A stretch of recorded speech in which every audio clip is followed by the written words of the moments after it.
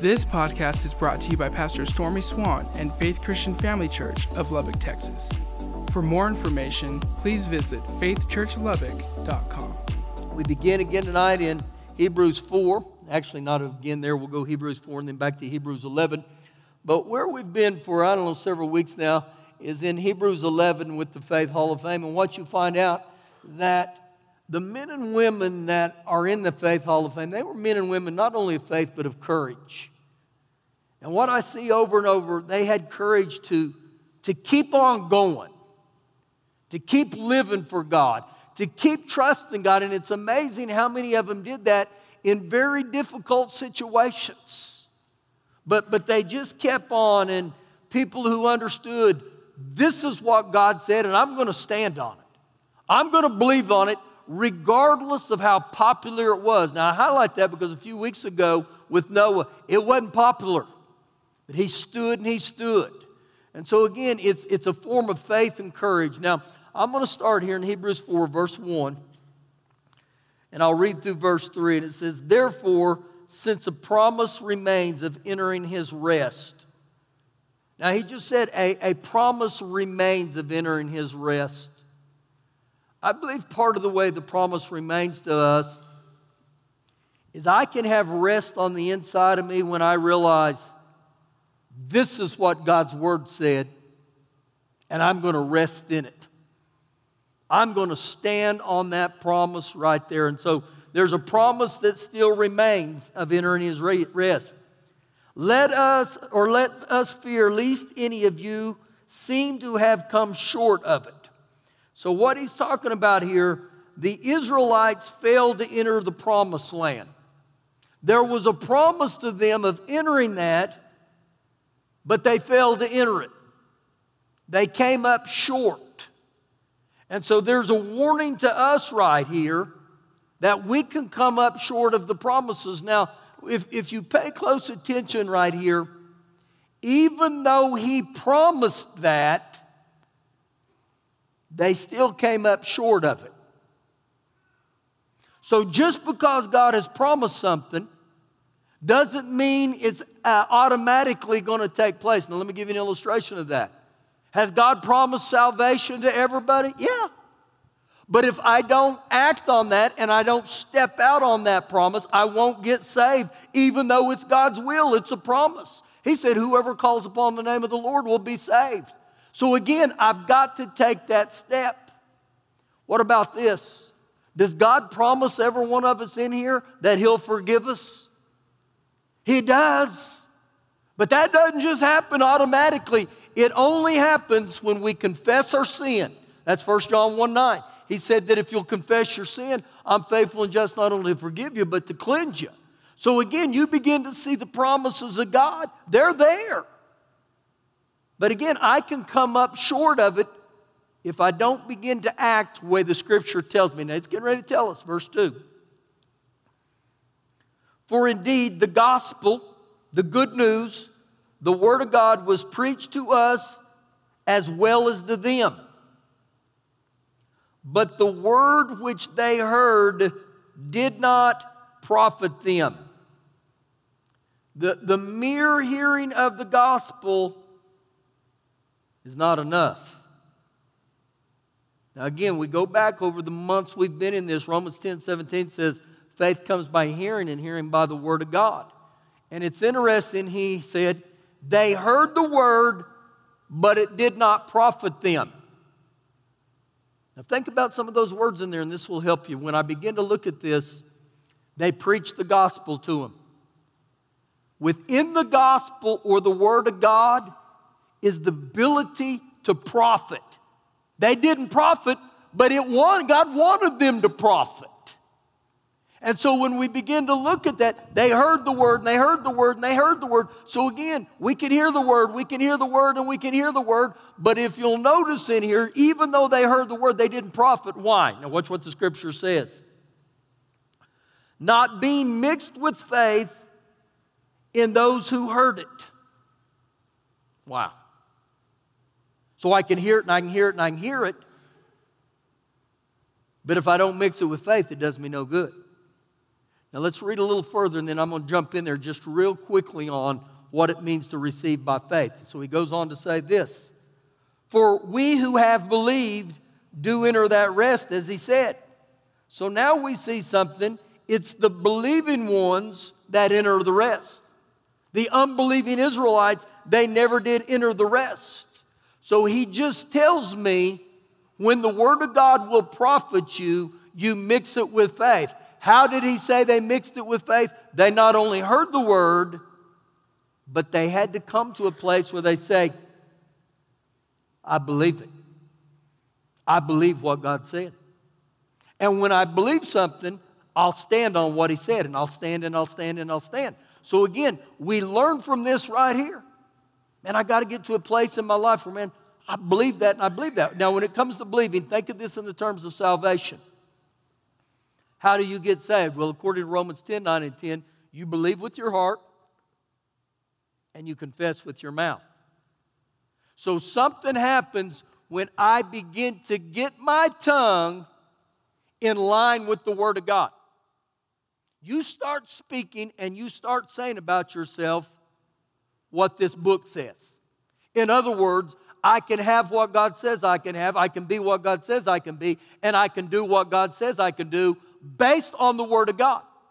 So again, when I find Scripture and I begin to get my tongue and my heart in line with that Scripture, things will begin to happen.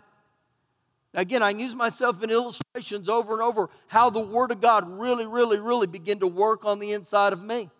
I didn't get born again until I was 20 years old. I didn't have any God in me at all. But before long, I began to fall in love with this book. You know, within about a year span, I had got born again, and I went to Bible school. Now, when I got there, I didn't know hardly anything of the Bible. I mean, there was one sense of me, it was embarrassed. They'd say, turn to this book, and man, I had these little bitty markers in the front of my Bible where I could sneak up there and I'd look at a page number. It's okay to do that, okay? If you do that, that's good. Just good you get into the Word. So for a year, I began to have the Word of God dumped on me for 5 hours a day. Every day, Monday through Friday. And so I began to fall in love with the Word of God. And there were things in the Word of God that I would begin to say, God said that. And if God said it, then I'm just going to go ahead and step out there and believe it. Well, things really began to come in line to me when not only did I see it, but I started speaking it. Not what I said, but what God said. And so anytime you can find Scripture, you start speaking that, and I will tell you, it'll begin to move in your life. It'll begin to move in your heart. Speak the Word of God over your life. All right, that was free. Go with me to the book of Hebrews, chapter 11. Hebrews, chapter 11. Now, as we get in here today in the Faith Hall of Fame, we're going to read verses about 23 through 27. This is one of the longest descriptions of any of them in the Faith Hall of Fame. This is about Moses. And so I'm not going to get to the whole life of Moses tonight. Actually, it's probably going to take me 3 sessions to do it, but we'll get going here. Hebrews 11, verse 23. By faith, Moses, when he was born, was hidden 3 months by his parents because they saw he was beautiful or a healthy child, and they were not afraid of the king's command. Now, you may say, okay, what does all that mean? Well, understand this, that the king's command, that was the Pharaoh. That was the king of Egypt. And he had a bunch of astrologers, and they had gone to him, and they said, listen, king, there's going to be a savior of the Jews that's going to be born. And he said he's going to get all the Jews back on the right track. So you know what you ought to do? Kill all the firstborn. Kill every one of them. And so when you look at the very first thing you see here is Moses' parents were incredible. It said there in the last part, they were not afraid of the king's command. They didn't get in fear of what the king said. And so God called their decision faith. Now here's what's crazy about Moses' parents.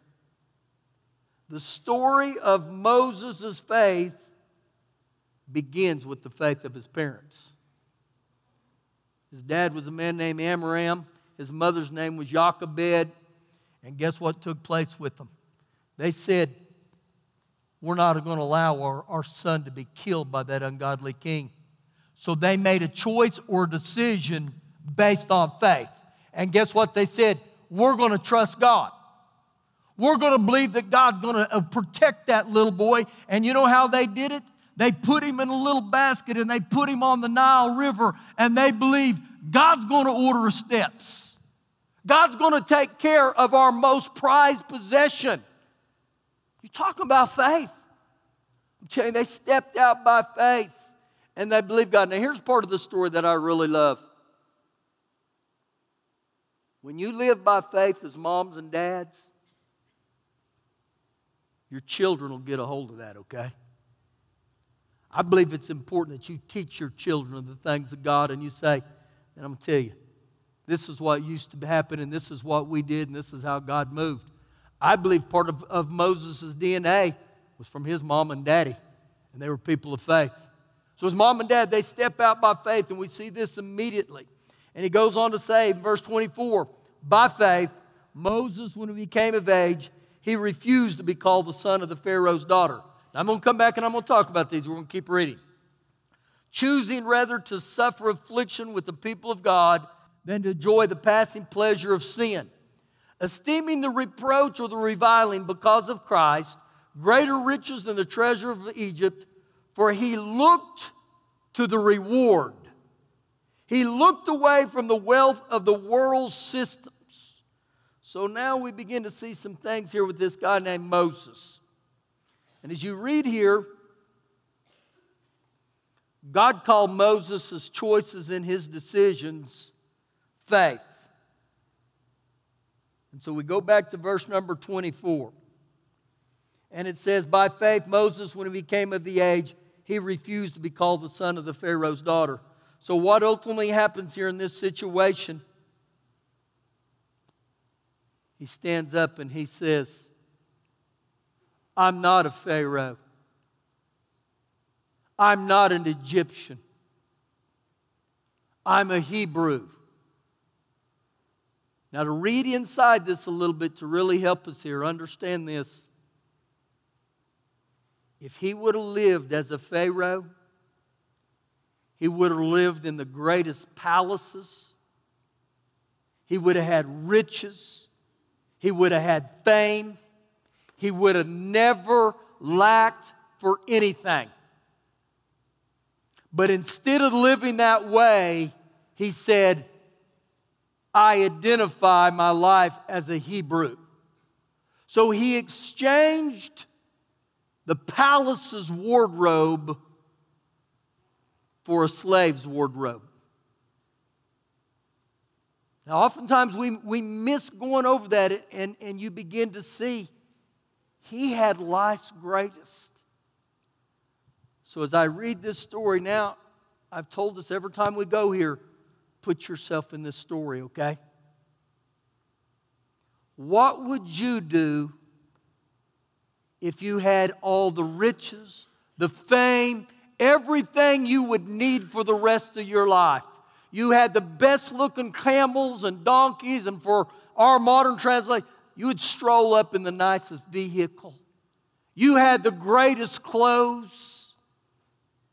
You had Coach purses. And he said, no. I would rather have the things of God than that. Now put yourself in that position. Where would you be right now? Again, you begin to see the courage, the faith of this guy to say, I'm going to trade everything I have. I don't want to be known as a child of the Pharaoh. Verse 25, choosing rather to suffer the afflictions with the people of God than to enjoy the passing pleasures of sin. And so again, he gave up everything for the Lord, esteeming the reproach of Christ greater riches than the treasures of Egypt, for he looked to the reward. Verse 27, by faith he forsook Egypt, not fearing the wrath of the king, for he endured. Now watch this statement. He endured, or he kept on seeing him who is invisible. You know what he knew? There's a God that I choose to serve. Even though I've never seen him, there's a God that I believe in, and I would rather look and search and live for that God that I've ever seen than live as an Egyptian. And so now we begin to see, man, this guy had great courage and faith. And one of the way courage and faith is expressed, it's not just expressed in my words, it's expressed in my actions. And so he wasn't just a talker. He wasn't just saying that. You know what he does? He leaves the palace. He leaves having that great pillow and that great mattress. He left it all. Now turn with me back into the Old Testament to the book of Exodus chapter 2. Exodus chapter 2. Genesis, then Exodus. And we're going to pick up here, and you're going to begin to see, man, how God moved in this guy's life. Exodus 2, verse 11. Now it came to pass in those days when Moses was grown. Most believe at this time in his life he's 40 years old. That he went out to his brethren, the Hebrews, the Jews. You know what that looked like for me and you? That looked like the saints. He went out to be with the saints. Okay? And he looked at their burdens. Now think about this, guys. This is this guy who's coming out of having this luxurious life, and he sees their burdens. He sees all the junk they're having to go through. Now guess what? It bothered him. It bothered him that the brethren were going through things. Let me ask you something. Does it bother you when brethren are going through ugly stuff? Man, it should bother us. And so it goes on to say, and he saw an Egyptian beating a Hebrew, one of his brethren. So he looked this way and he looked that way, and when he saw no one, he killed the Egyptian and hid him in the sand. Woo, it bothered him that much. So you know what he does? He avenges his brethren. And you know where he makes the mistake here immediately? He takes matters into his own hands. See, there's ways to do it, and then there's God ways. And so he does this, and it wasn't good when he does it, because verse number 13 says, and when he went out the second day, behold, 2 Hebrew men were fighting. And he said to the one who did the wrong, why are you striking your companion? Then he said, who made you a prince and a judge over us? Do you intend to kill me as you killed the Egyptian? So Moses feared and said, surely this thing is known. Uh-oh. It's gotten out that I've killed this guy. Verse 15. And when the Pharaoh heard of this matter, he sought to kill Moses, but Moses fled from the face of the Pharaoh, and he dwelt in the land of Midian. Now you got to understand this. When this begins to take place, he runs to this land called Midian. Midian is a desert. It's out in the middle of nowhere. And so literally now, this guy who had been in the palace, he becomes a stranger in a strange land. He goes where he knows no one. And not only does he go there, remember this now, he's a fugitive. He's on the run. But you'll see his courage and you're going to see his faith as it takes place. Go to the book of Exodus chapter 3. Now God had a plan in this. And here's what happens with every one of us. God can get you out of Egypt quicker than he can get Egypt out of you. What did he say, Martha? God can get you out of Egypt quicker than he can get Egypt out of you. What do I mean by that? Well, oftentimes in our life, we all have this thought, if I just move to Dallas, everything will be wonderful. If I just move to a new house, everything will be wonderful. Well, all that does is that exchanges your physical place, your physical home, your physical city you live in, but you still got the same problems. And so God moves him out of there, and the reason God moves him out of there is he's got to get Egypt out of him. And the way we get Egypt out of us, this is Romans 12:2. I'm not going to have you turn there. Don't be transformed by this world, but don't be conformed to this world, but be transformed by the renewing of your mind to the Word of God. The only way me and you get the world out of us is I got to renew my mind to the Word of God. You know what that means? I got to get into the Word, and then I begin to think in line with the Word of God, and I begin to speak in line with the Word of God, and I begin to recite the Word of God. And so this is what God's doing. And when you're in those meeting experiences out in the wilderness and the desert, those are the times God will mold you. God will start shaping you. And you know why God does that? Because He got big plans for you. And when we go through those seasons of Midian, you don't like them, you don't appreciate them, but 20 or 30 years later when you look back, you say, thank God, God had me in the oven. So you know what God does to us? He puts us in the oven and then He'll pull us out. And He says, you're not done, I'm going to put you back in. You got to cook a little more. Enjoy the season of the life you're in, okay? I hear people saying this, man, I wish I could retire already. Well, you're 36. You're wishing your life away. Yeah, but I know people that retire, they can play golf all day. Don't do that. Enjoy where you're at. If you're in your 20s, enjoy where you're at. I'm going to tell you this right now. If you've got a bunch of little blessings running around and you say, I can't wait for the day till they get in school, I'm going to tell you right now, enjoy where you're at. Why?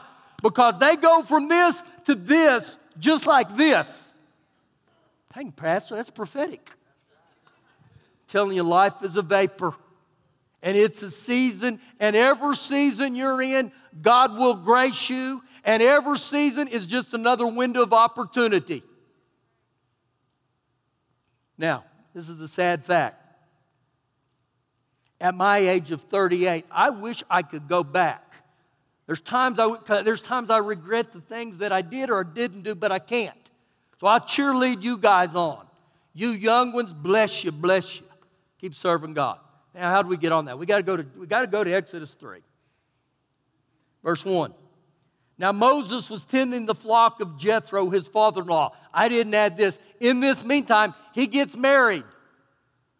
He marries a woman named Zipporah. He called her Zip. That's not true.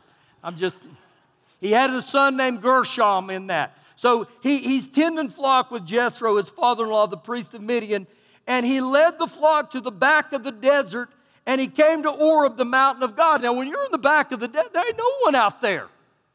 It's just you and God. And so he's gone from these garments of the royal palace, and now he's a shepherd. And so you know what God's saying? God's saying, you know what? If you learn to tend the sheep, sheep are a lot like people. The only difference between sheep and people is sheep can't talk back. Sheep don't complain. Some of you say, you know what? I ought to be a shepherd. So God's teaching him. Teaching him. Verse 2. And the angel of the Lord appeared to him in a flame of fire from the midst of a bush. So he looked, and behold, the bush was burning with fire, but the bush was not consumed. Now, do you think that's an attention getter? Sitting there looking at this bush, and it's on fire, but it's not being consumed. Let me help you with that. Here in West Texas, we have these things called tumbleweeds. These massive tumbleweeds, huge, you know what I'm talking about. Now just think you're driving down the road one day and this massive tumbleweed is coming across the highway and you got to stop and you look and this tumbleweed is on fire but it's not being consumed. What do you think you'd do? Man, it's an attention getter. And so this is what's going on in his life. God grabs his attention, and I got to hurry. Verse number 3. Then Moses said, I will now turn aside and see this great sight, why the bush does not burn. So when the Lord saw that he turned aside to look, God called to him from the midst of the bush and said, Moses. And Moses said, here I am. Here I am. I'm willing and I'm ready. Keep reading. Verse number 5. Then he said, do not draw near this place. Take your sandals off your feet. That was a form of respect in the Jewish culture. Then he said, for the place where you stand is holy ground. The ground becomes holy because of God's visitation. You get in the presence of the Lord, the ground will become holy. You come down to these altars, the ground becomes holy. Because where the Lord is, it's His presence, it's visitation. And so he gets into the presence of the Lord right here. Verse 6.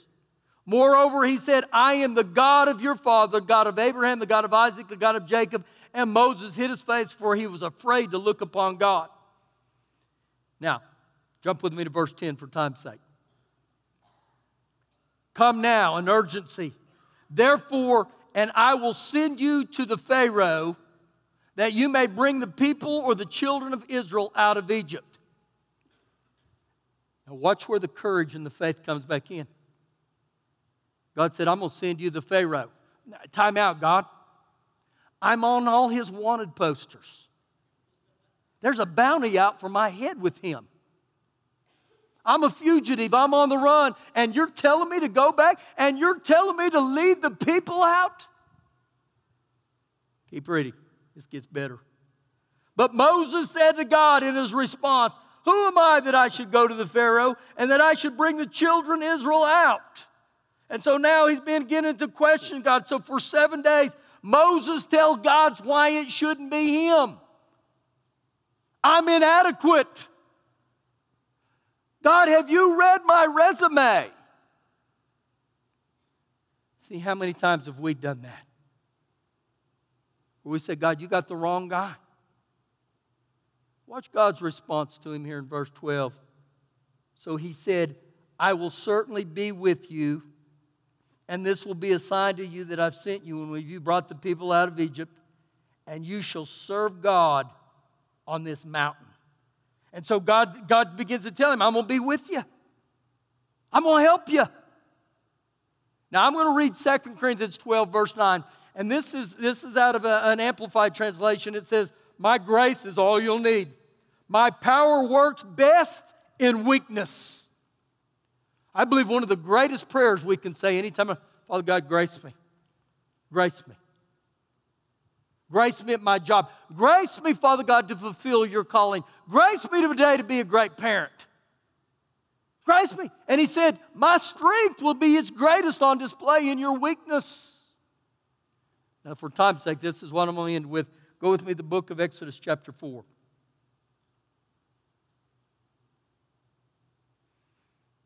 Verse 10. Then Moses said to the Lord, O my Lord, I am not eloquent, neither before nor since you have spoken to your servant, but I am slow of speech and I am slow of tongue. In other words, God, how are you going to use me? I stutter. My speech is not eloquent. I butcher the English language. I speak in Swannix. I know that. See, again, most of the time, we begin to tell God why He can't use us, but the problem we forget is God created us. And God's never going to set us up to fail. And so He goes on to say in verse 11, so the Lord said to him, who has made man's mouth? Or who makes the mute, the deaf, the seeing, or the blind? Have I not the Lord? Now therefore go, and I will be with your mouth, and I will teach you what you shall say. So guess where the courage and the faith has to come in now? God said go. If you don't go, He can't speak through you. He can't live through you. He can't do the things. And so Moses is looking and saying, but you got the wrong guy. And God said, go. Go. And I believe he says that to every one of us. Go. You want to see God move in your life? Go. But Pastor, you don't understand. Go. Keep reading. Verse 12.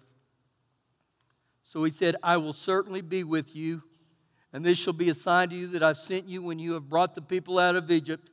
You shall serve God on this mountain. Now, if I had time, I would take you to Hebrews 13, verse 5 and 6. And in that passage, God says, I'll never leave you nor forsake you. I'll never fail you. I'll never abandon you. You know what else he says in verse 6? He says, let the weak say I'm strong. Let the weak say I'm strong. Something begins to happen when I trust the Word of God. Now, where we got to get this settled on the inside of us is to say, Father God, I thank you. Lord, I know you'll never leave me nor forsake me. And then I begin to say, Lord, I thank you. I think I'm strong in you. I can do all things through you. See, there's been many days in my life I've played tug of war with God. I've told God every reason why He can't use me. You know what God says? I'll help you. I'll grace you. I'll strengthen you. So we begin to look at His life. The definition of faith tonight is you're going to have courage. Courage in your decision making and courage in your choices. And let your courage in your decision making be based off the Word of God. Where you find it again and you say, Lord, this is what you said. This is what you said.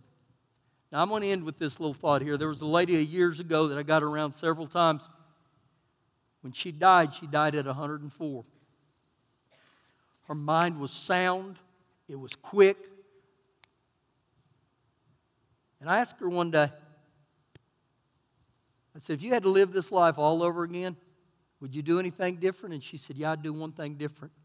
I said, what's that? And she said, I'd take a lot more risk. And I said, explain that word to me, what you just said. And she said, I would walk by faith in areas in my life. And I said, kind of like getting out of the boat and walking on the water. And she said, that's exactly it. She said, I'm going to tell you right now, don't live with regrets. Get out of the boat and walk on the water. And so there's often times in my decision making when things are really, really, really squeezing you and difficult and everything in the natural says don't do it, but in your heart you sense God saying doing it. It's God saying, walk on the water. Remember when Peter walked on the water? Who invited him to walk on the water? Not the lifeguard. Jesus said, come on, buddy. Come on. Come on. Remember what God said to Moses? Go. Come on. Come on. Thank you for listening today. For more information, please visit faithchurchlubbock.com.